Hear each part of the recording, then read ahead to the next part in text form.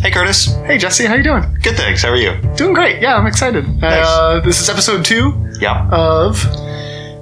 Domino Universe. Almost forgot. Yeah, I did. You put me on the spot. Yeah, so this is episode 2 of our podcast, and we're just going to be... Every episode, we're going to be talking about a different video or a different topic in science. And today I want to talk about... I don't really want to talk about it, actually. I feel like it's... Interesting. Okay. Yeah, I feel like, honestly... Well, we'll get into it, but this is the most life-changing project I worked on, for good and for worse. Okay. But I want to talk about we're going to talk about the Biodome project. I sealed myself in a jar with a bunch of plants. It's a big project. I remember that one very well. Yeah. That was kind of a big deal in a lot of ways. I mean, in one way, it was the thing that catapulted my channel to where it is now. And in another way, it was also, I mean, it kind of... It's the easiest way that I can think of to give yourself an existential crisis. Okay. I can't wait to hear about it. Okay. So I don't really even know where to begin, honestly. Well, start with an overview of what the project was, maybe from, like, where did the idea come from? That's a great point. Okay. Start at the beginning. Yeah. So a long time ago, years ago, I sealed a bunch of plants in a jar, and I'd had it sitting on my desk. And it was airtight, and I've just been watching them for years as plants lived and died inside of this little enclosed ecosystem. And over that time, I was thinking, like, what would it be like? How big would it need to be if you did that with a human? If you made a big jar of plants and you put a human in it? And at first, I was just thinking, that would be a fun little experiment. And then over time, I realized, like, oh, this is the perfect opportunity to talk about climate change. It's a great metaphor. Mm-hmm. And I thought that it would be like a fun little project. Yeah, that's how it started. Okay. I don't know if we were talking about that well into my planning of that, right? Yeah, I think so. Yeah. Well, what did you think when I first mentioned that I was going to seal? Do you remember when I first talked about that idea to you? Yeah, I think I do. Yeah. I don't remember the exact conversation, but I mean, you're right. Immediately it's like, yeah, that's a great video. Like, it would look good as a video. There's a lot that you can talk about in terms of, like, science communication and concepts involved. And it's, like, dramatic and relevant in so many different ways. So it's like, yeah, that's an A+ idea. But it took a lot of work. Yeah, it took a lot of work. I asked not because I wanted, like, hear great things, but thank you. But because I got 2 responses from everybody I talked to about that project. Okay. One was like, oh, that sounds like a really good opportunity to talk about climate change, whatever, all the things you just said. Mm-hmm. And the other response, which I got much more often, was, you could die. This is a horrible idea. Don't even try. Okay. Which is, like, legit. Yeah. I'll say I've heard other ideas of yours, which I don't know if you want to make them public, where that was my response. Yeah. But not for this one. I think this one was, not without risk, but yeah. That's how I felt most of the time. Mm-hmm. But I think with that project, if you talk about, I mean, I was talking about it with dozens of people for months to set that project up. And so many of them were, like, starting to really legitimately freak me out, right? Yeah. And I remember just doing the math again and again on, like, trying to figure out how much oxygen my plants would, how much they would produce and how much carbon dioxide they would soak up. Because the project, if you haven't seen the videos, is the whole point is that the carbon dioxide I exhale would be soaked up by the plants in the biodome, in the jar. And they would return oxygen to me, and we would hopefully be having a little mutual relationship. But only if everything was just right, if there was enough sun, and if there was enough plants, and so on. And so, like, there was a lot of math to do there. And then there's also, like, a lot of preparation because, I had to get my friend and a paramedic, Mark Van Eyck, to join me and, like, babysit me, basically. And I had to get a bunch of air monitoring equipment to make sure that... And blood monitoring equipment to make sure that I wasn't gonna, have any serious issues. But still, at the end of the day, I was pretty stressed out starting that project. And then I remember starting it, like, I built the whole jar by, over the course of a week or so, grew all the plants, was ready. And I remember going in there being like, okay, I'm just gonna film these videos and I'm gonna get out. And then I'm going to edit the videos, and maybe I'll have a couple interviews, and that'll be it, right? Simple, yeah. And it was such a gong show. Okay. Because I remember I, like, put out an Instagram post or a tweet or something. I put out a tweet with like the legs of me, my legs in my hammock, being like, I'm in a hammock. And you and Mel both responded to, our friend responded. And you were like, have fun. And I was like, this is going to be fine. And I like went to sleep. Yeah. And I woke up and it was like trending on Twitter, basically. Yeah. And it was like 2 a.m. or 3 a.m. I hadn't really slept much. And you were on top of, like, you had access to social media and everything the whole time? Yeah. Okay. Yeah. I had internet on Wi-Fi and I had like a power bar in my little aquarium thing. Okay. Yeah. But man, I did not expect it to blow up like that. Was I talking to you about, like, beforehand? I was pretty nervous about how I thought that it wasn't. I was most worried that it wasn't. I was going to put all this work in, Yeah. and then nothing was going to happen. Sure. Yeah. I don't know. I feel like you must have had that experience. It's a valid before. absolutely. Yeah. It's just like valid, but it was completely the opposite of what ended up happening. So when you first started trending, or when you noticed that you were getting more attention than you had maybe anticipated, what was your response to that? Was it like an exciting, oh, this is great? Or is it like, too much, let's slow it down? I mean, it was a little bit of both. Like, I knew it was going to be a cloudy day by the time I had it set up. Right. And I also knew I had to do it on that day. Mark, Right. my paramedic, was only there that day. And I had things to do, right? Mm-hmm. I was on my brother's property, which is like, I didn't want to just leave a big biodome set up forever. Anyway, so I had to do it then, but I also knew, like, I just didn't have a lot of time. Yeah. I was going to be really crunched to make I wanted to film a bunch of videos while I was inside of that. Mm-hmm. But at the same time, I was like, well, I did this to talk about climate change, so I guess, like, and it's happening. This might be my only opportunity to really talk about climate change to you. I mean, it reached 4 million people on Twitter. Wow. Made 4 million Twitter impressions in that day, which is like, my phone has never erupted like that. Like, Sure, it was just yeah. like, at one point I just turned it on and it just like overloaded and shut down. And Oh, like, wow. that was just like the state of things. But anyway, so we did this whole project, lasted 14 hours and a few minutes inside, and made it out safely. And then, like, and I really was expecting to be able to, I should say, in that time, carbon dioxide levels rose. What did we talk about estimates as to, like, how long you thought it would last? Yeah. Well, before you did the project, you were setting up, like you mentioned, you had all the monitors and everything. And I came over to your place and saw your setup beforehand. And you showed me, just by closing the door in a room, not a particularly small room, just a room with a closed door. We were looking at the carbon dioxide, and I was shocked at how fast it rose and how high the levels actually got. Prior to that, I thought, oh yeah, you got lots of plants, and like, anyway, it's a lot of space. You could probably survive in there even without any plants. Like, you've got a buffer of a while. But after that experience, I guess I didn't realize before that just how quickly the carbon dioxide levels rise with a person breathing. Yeah, and that was my same experience going into it, like doing the research for it. I was like, okay, I did the math. In a jar that size, there's enough air so that I could breathe and survive for 3 days. Mm-hmm. And I was like, if I add plants, I'll be fine. It'll be healthy. It'll be okay. But what I didn't realize is, like, carbon dioxide rises super quickly from our breath.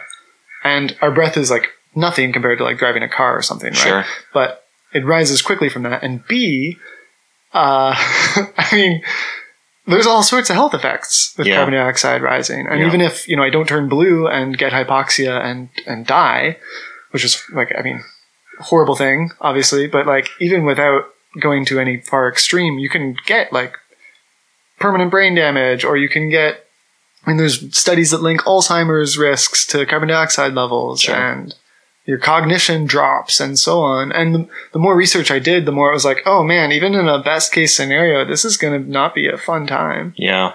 I remember like, I remember is not even the right word. I almost feel like, and I don't want to downplay post-traumatic stress disorder, but I feel like I had a little bit of PTSD from it. Okay. Because I was like waking up, even in the preparation for it, I'd been like waking up at like 3 a.m, being like, and in my head, in my bedroom, thinking like, oh gosh, like what are the carbon dioxide levels at right now? Mm-hmm.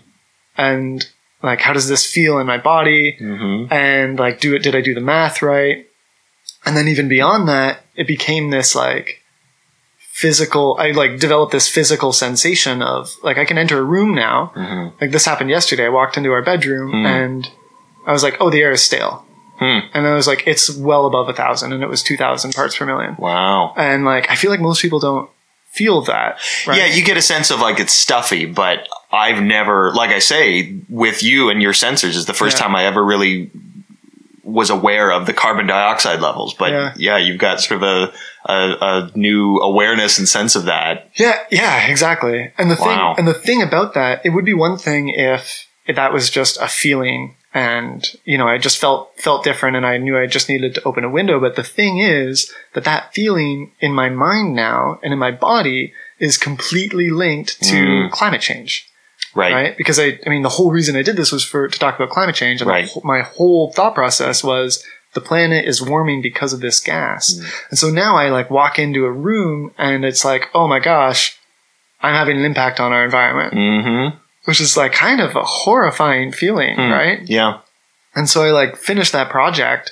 And I should say too, I think I did like, I mean, on the first day I did, I think 16 interviews or 16 to 20 interviews. From within the... No, after. This is the day after. Okay. Coming out. Yeah, I had to limit it because I just like was trying to conserve air as much as possible. Yeah, absolutely. But yeah, after coming out, I had tons of interviews that day. I had multiple interviews every day for weeks after that. So it was like the only thing I thought of, right? And I would like wake up and be like, the longer I work today, the more people I will talk to about climate change. So, and it became like my life for like a solid month. I was just doing that. And it was like, man, it like really fundamentally reshaped how I thought about climate change. Because just like you said, like you didn't realize how much of an impact your breath had. Yeah. Right? It's the same thing, but for every time we use energy that's not, you know, that's fossil fuel based, or every time we make something and use something that's made of new plastic, right? All these things are contributing to climate change. And in a much bigger way than I thought. Yeah. I don't know. Yeah, I don't know. Don't really know what else to say about that part, but yeah, it was, I like stopped because I don't know when the next time I talked to you after that. I feel like I was a ghost for a while. Yeah, I don't remember either, but I do remember there being kind of a break afterwards, which, completely understandable. Yeah, I kind of disappeared. But yeah, I was like, maybe I shouldn't like ever, like maybe I can't fly ever again. Right? Yeah. Like, how do we solve this? Yeah. It was scary, right? Sure. But, and this is the good thing from all of this is that, and this took me a long time to process, and this is what I want to talk about with you today. I really didn't, I mean, I went into this expecting that no one would care. Right? And that it wouldn't go anywhere, and that no one would pay any attention because it's just one more guy talking about climate change. But what ended up happening is that so many people cared that it was overwhelming. And that's amazing. Like I didn't expect to be, it was on BBC News and it was on, I mean, it is what my channel, that video and that video series is what caused my channel to grow like it has. I went from 5,000 subscribers to 100,000 plus subscribers, right? Yeah. And that's because people now care about this like they never have before. Yeah. And that makes me feel hopeful. And I was thinking more and more about this. And I think like we've known about climate change since like the 70s. Yep. And this is the first time I think really that people are starting to care. Yeah. I don't know. Yeah. I noticed that as well. I don't really have any statistics on it at my fingertips right now, but it sure seems like there's a sort of a renaissance in climate change awareness and willingness to really make major changes about it. Yeah. Even you can see the shift in the other side as well. Whereas a few years ago, there was outright denial that climate change was happening in the first place. And that is shifting. You don't see that as much anymore. Yeah. Now the problems we're facing are still a little bit of are humans causing it? Are our actions really contributing to climate change? And much more now, I think the question is there anything we can do about it? And I think the focus is often the focus for climate change activists is so often having these deadlines. If we don't do anything by this date, then it's too late. And we have to change that now because the other side has sort of been convinced that climate change is happening, that humans are causing it. And the issue now is we're seeing, my perception is that we're seeing the resistance is coming from a place of, well, it's too, you've been saying it's too late. We passed that last deadline, so it doesn't matter. We might as well, burn the rest of the fossil fuels. Yeah, classic defeatism. Yes, exactly. And I think the messaging needs to be that it's not pass fail. Yeah. There are deadlines for specific benchmarks, but the more we change and the quicker we change, the more we will mitigate the negative effects. Yes, it's too late to avoid any form of climate change. We're already in it. But everything that we do can contribute to a lessening. And I think that you made that point pretty well. And that's where the messaging needs to go. Yeah. Yeah. But I mean, that's not how I used to see it. Sure. Like I used to see it the other way. I used to see it as this like start and stop, we have 12 years and if we don't make the changes, we're all done and it's going to reach a tipping point and it's going to run away on us. But it's not that way at all. Yeah. And I think that it is really easy for people to be like, well, I can't solve climate change on my own, so I'm not going to do anything. Mm-hmm. But I think if people start to realize that like every little difference that they make in their life mm-hmm. and every little difference that we can make our governments and our industries mm-hmm. to make, mm-hmm. that saves lives, mm-hmm. like that, and that's in a very real sense. Mm-hmm. And that's, I don't know, that's something to be hopeful about because you can make a difference. At the end of your series, I think you had 3 sort of action items, 3 main points. And I think that those were the right ones. Would you like to reiterate those here? So I'll reiterate them, but I don't know if they're the right ones, and we'll talk about that. Okay, interesting. So I said we should eat less meat mm-hmm. because meat production is super inefficient. Mm-hmm. It's way more efficient to just eat plants instead of feeding plants to cows and other animals and then eating the animals. Mm-hmm. So firstly, we need to eat less meat. Secondly, we need to drive less. Because drive and fly and travel less, all of those things use fossil fuels very directly, have a very clear impact on climate change. And then thirdly, we need to have conversations and create change by voting and making political impact. Mm-hmm. And I think that that's true in some ways, but not in many ways, because I mean, keep in mind, like I wrote those videos while I was doing research for this, but not after I spent months talking about climate change almost nonstop and reading about it nonstop and going to workshops and trying to learn how to communicate about this stuff. And I think now my answer would be a little more nuanced in that I think we need to say it needs to be an if-then statement. Okay. And I think that if-then statement is if you are, and this is going to sound, but if you're wealthy, then you need to fly less and you need to buy less and all of these things, because really the vast majority of consumer pollution is coming from the polluters in the 1%, the wealthiest class, right? Okay. People that fly every week, right? Mm-hmm. And that's an easy fix. Mm-hmm. And then if you're not in that ballpark, yes, you can eat less meat and you can drive less, and that will still make a huge difference. But the most important thing is that we need to be voting. That is the strongest, most powerful thing most people can do. Right. So I wish I'd stayed with those 3 points, but really drove home that the last one might be the most important for most people. Okay. Yeah, fair enough. Yeah, that's my thoughts on it. Okay. But yeah, when I said that, and when I tweeted about it, I got so many positive responses, and so many people that were saying, "I'm going to go vegan. I'm going to give up meat 5 days a week," and so on. Or even just I'm going to not eat meat on Mondays. Meatless Mondays is a thing. And that's so encouraging to me.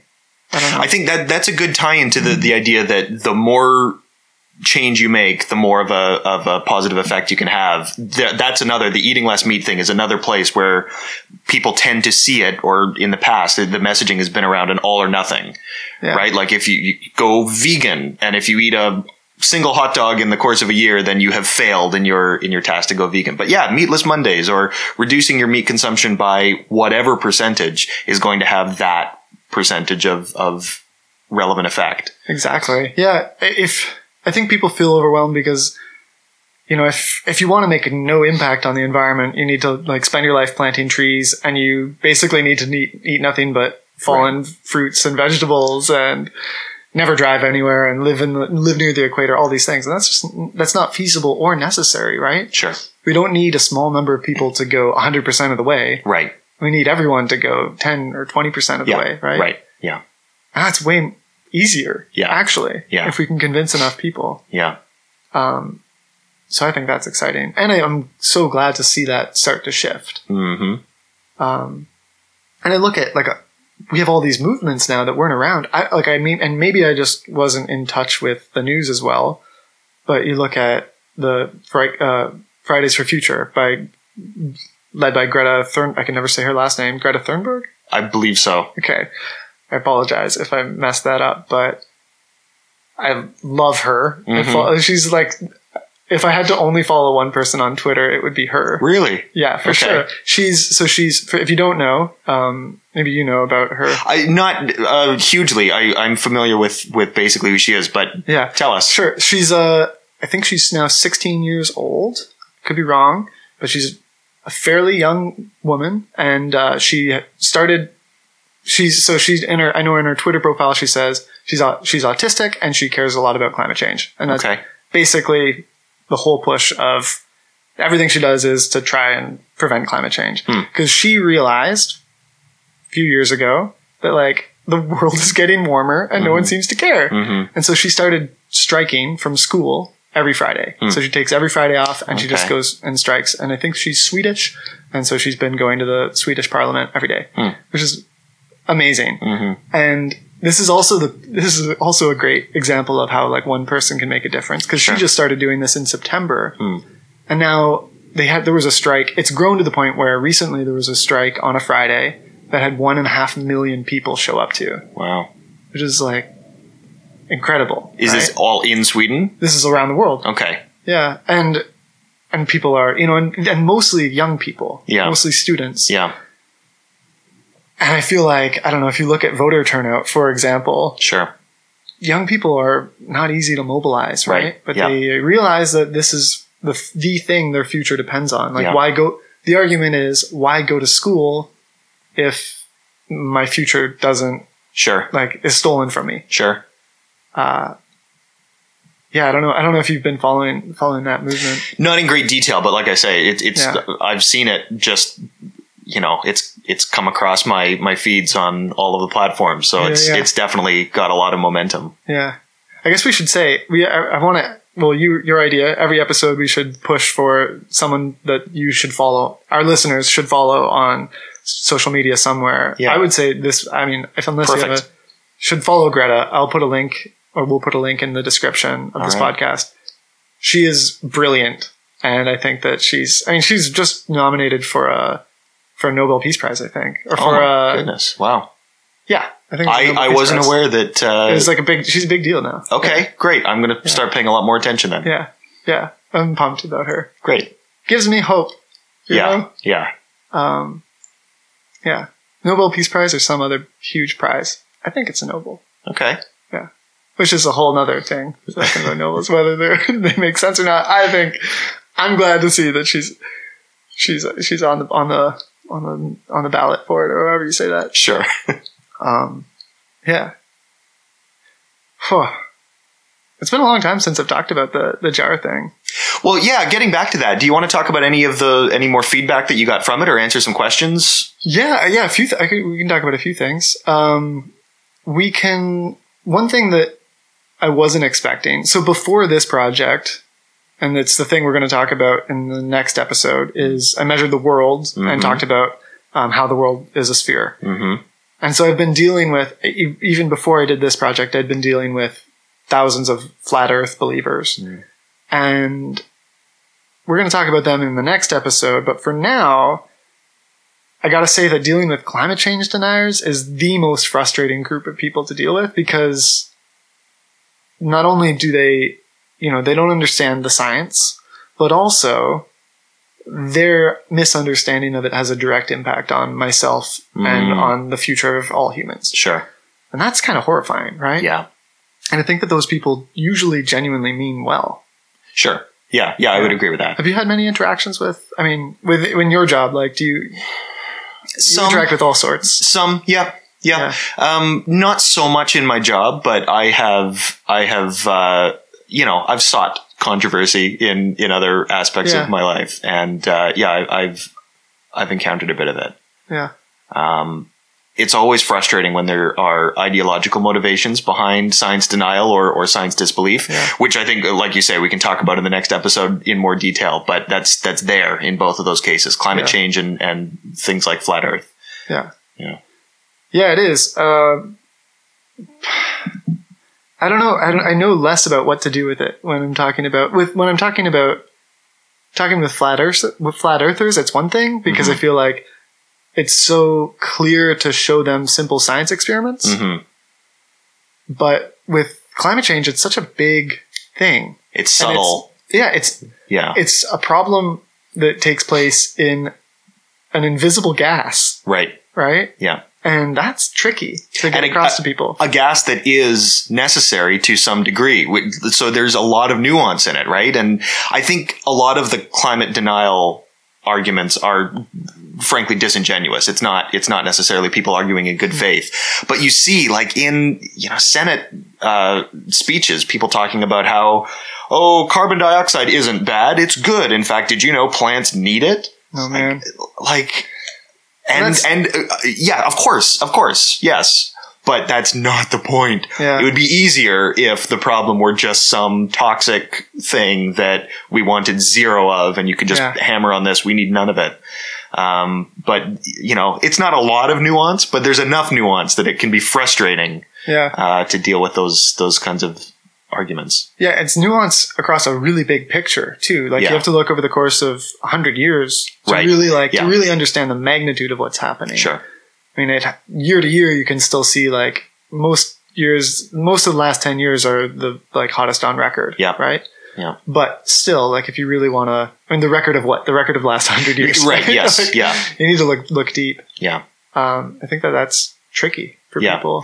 And then if you go even like depending on where you choose your goalposts, another of the denialist arguments is, a million years ago, it was even hotter than it is now. Right. So therefore it's fine, which that connection doesn't, there is no connection there, right? Like we don't want to instantly over the course of a decade or two, put our climate into the same state that it was millions of years ago. That would represent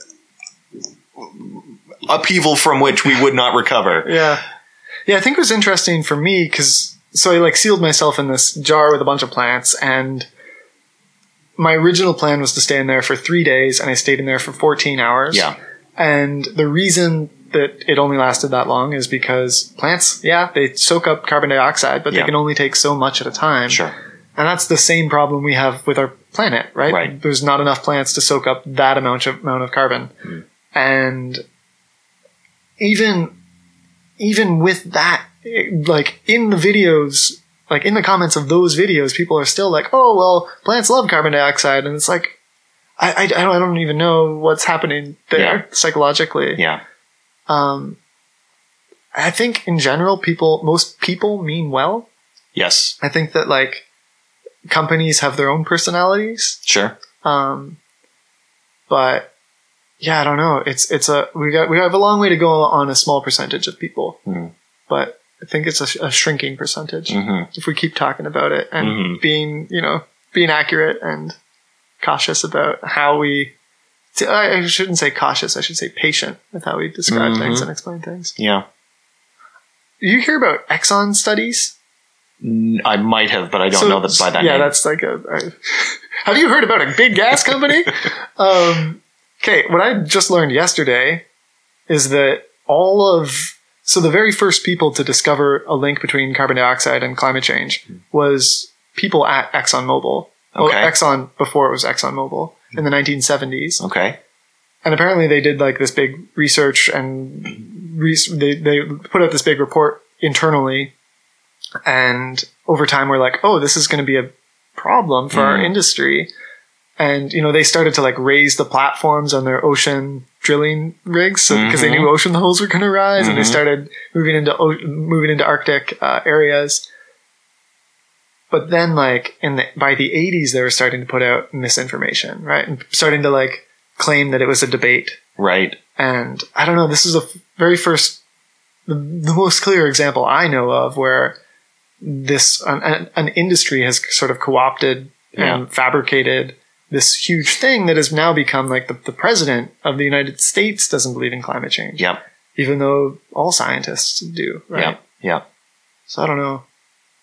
Yeah, you know, I'm going to say this, and I probably have some facts wrong, but I'm going to say it anyway. This is an unedited podcast, people. Yeah, I'll post a comment or something if I'm wildly wrong, but I believe it's the case that many of the same lawyers and advocates and PR people who decades ago were working for the cigarette companies to on essentially, you know, misinformation campaigns against the link between smoking and cancer. Those very same individuals, not just the same strategies, but the same individual people are now working for fossil fuel companies using the same tactics to spread doubt and misinformation and just sort of muddy the waters about climate change and the link between fossil fuels and all of that stuff. Yeah. Which, like, if that is true, which I believe it is. So again, I haven't read this recently, but I know that I remember that from a book called Merchants of Doubt. Yes. Maybe did you read that book? I've not read the book, but I've listened to interviews with the author, and that's where my information's coming from. So I think that's right. But we'll, again, always put corrections. Sure. If it makes me feel better that you have read the book and support that, because that's the source of my information. Yeah. We passed our own internal peer review. Perfect. Okay, great. I should say too, if you ever want to find more information about things we're talking about, we'll leave links in the description. Yeah. And if you ever think that if we ever make a mistake, we'll try to put corrections in the description as well. And let us know. I love being corrected. So please, if there's something I say that's incorrect or incomplete. Yeah. It's not always the case, but in science, I think that's generally the goal. Yeah. Is that we like to be self-improving. Yeah, absolutely. It's nice. In theory, at least. It's not always perfect, but sure. We're humans. But yeah, that book is great. It's been a long time since I read it, but really opened my mind to just how much power corporations have. Sure. And not just power politically, but in terms of changing the social conversation on topics like cigarette smoke. Is it bad for you? Climate change. Is it real? Yeah. Yeah. So it's interesting, but check it out if you want, I guess. Feel like, we have a timer in this podcast. I feel like we don't have a lot of rules. Sure. But, one of the pseudo rules is that we try to keep it roughly to 35 minutes. Yeah. But I feel like this is a good place. It's 33 minutes. All right. I feel like this is a good conclusion. Okay. So right, sounds good. Oh, we should always say this is Domino Universe. Yes. And subscribe to wherever you get your podcasts. And if you like this podcast so far, this is only episode 2. Maybe this is the 5th one you've listened to. Who knows? You're a time traveler. But yeah, if you like it, please give a review. I know that helps a lot, and we would really appreciate that. Absolutely. Yeah, I'm Curtis. I'm Jesse. Thanks for listening. Yeah, thank you. See you next time.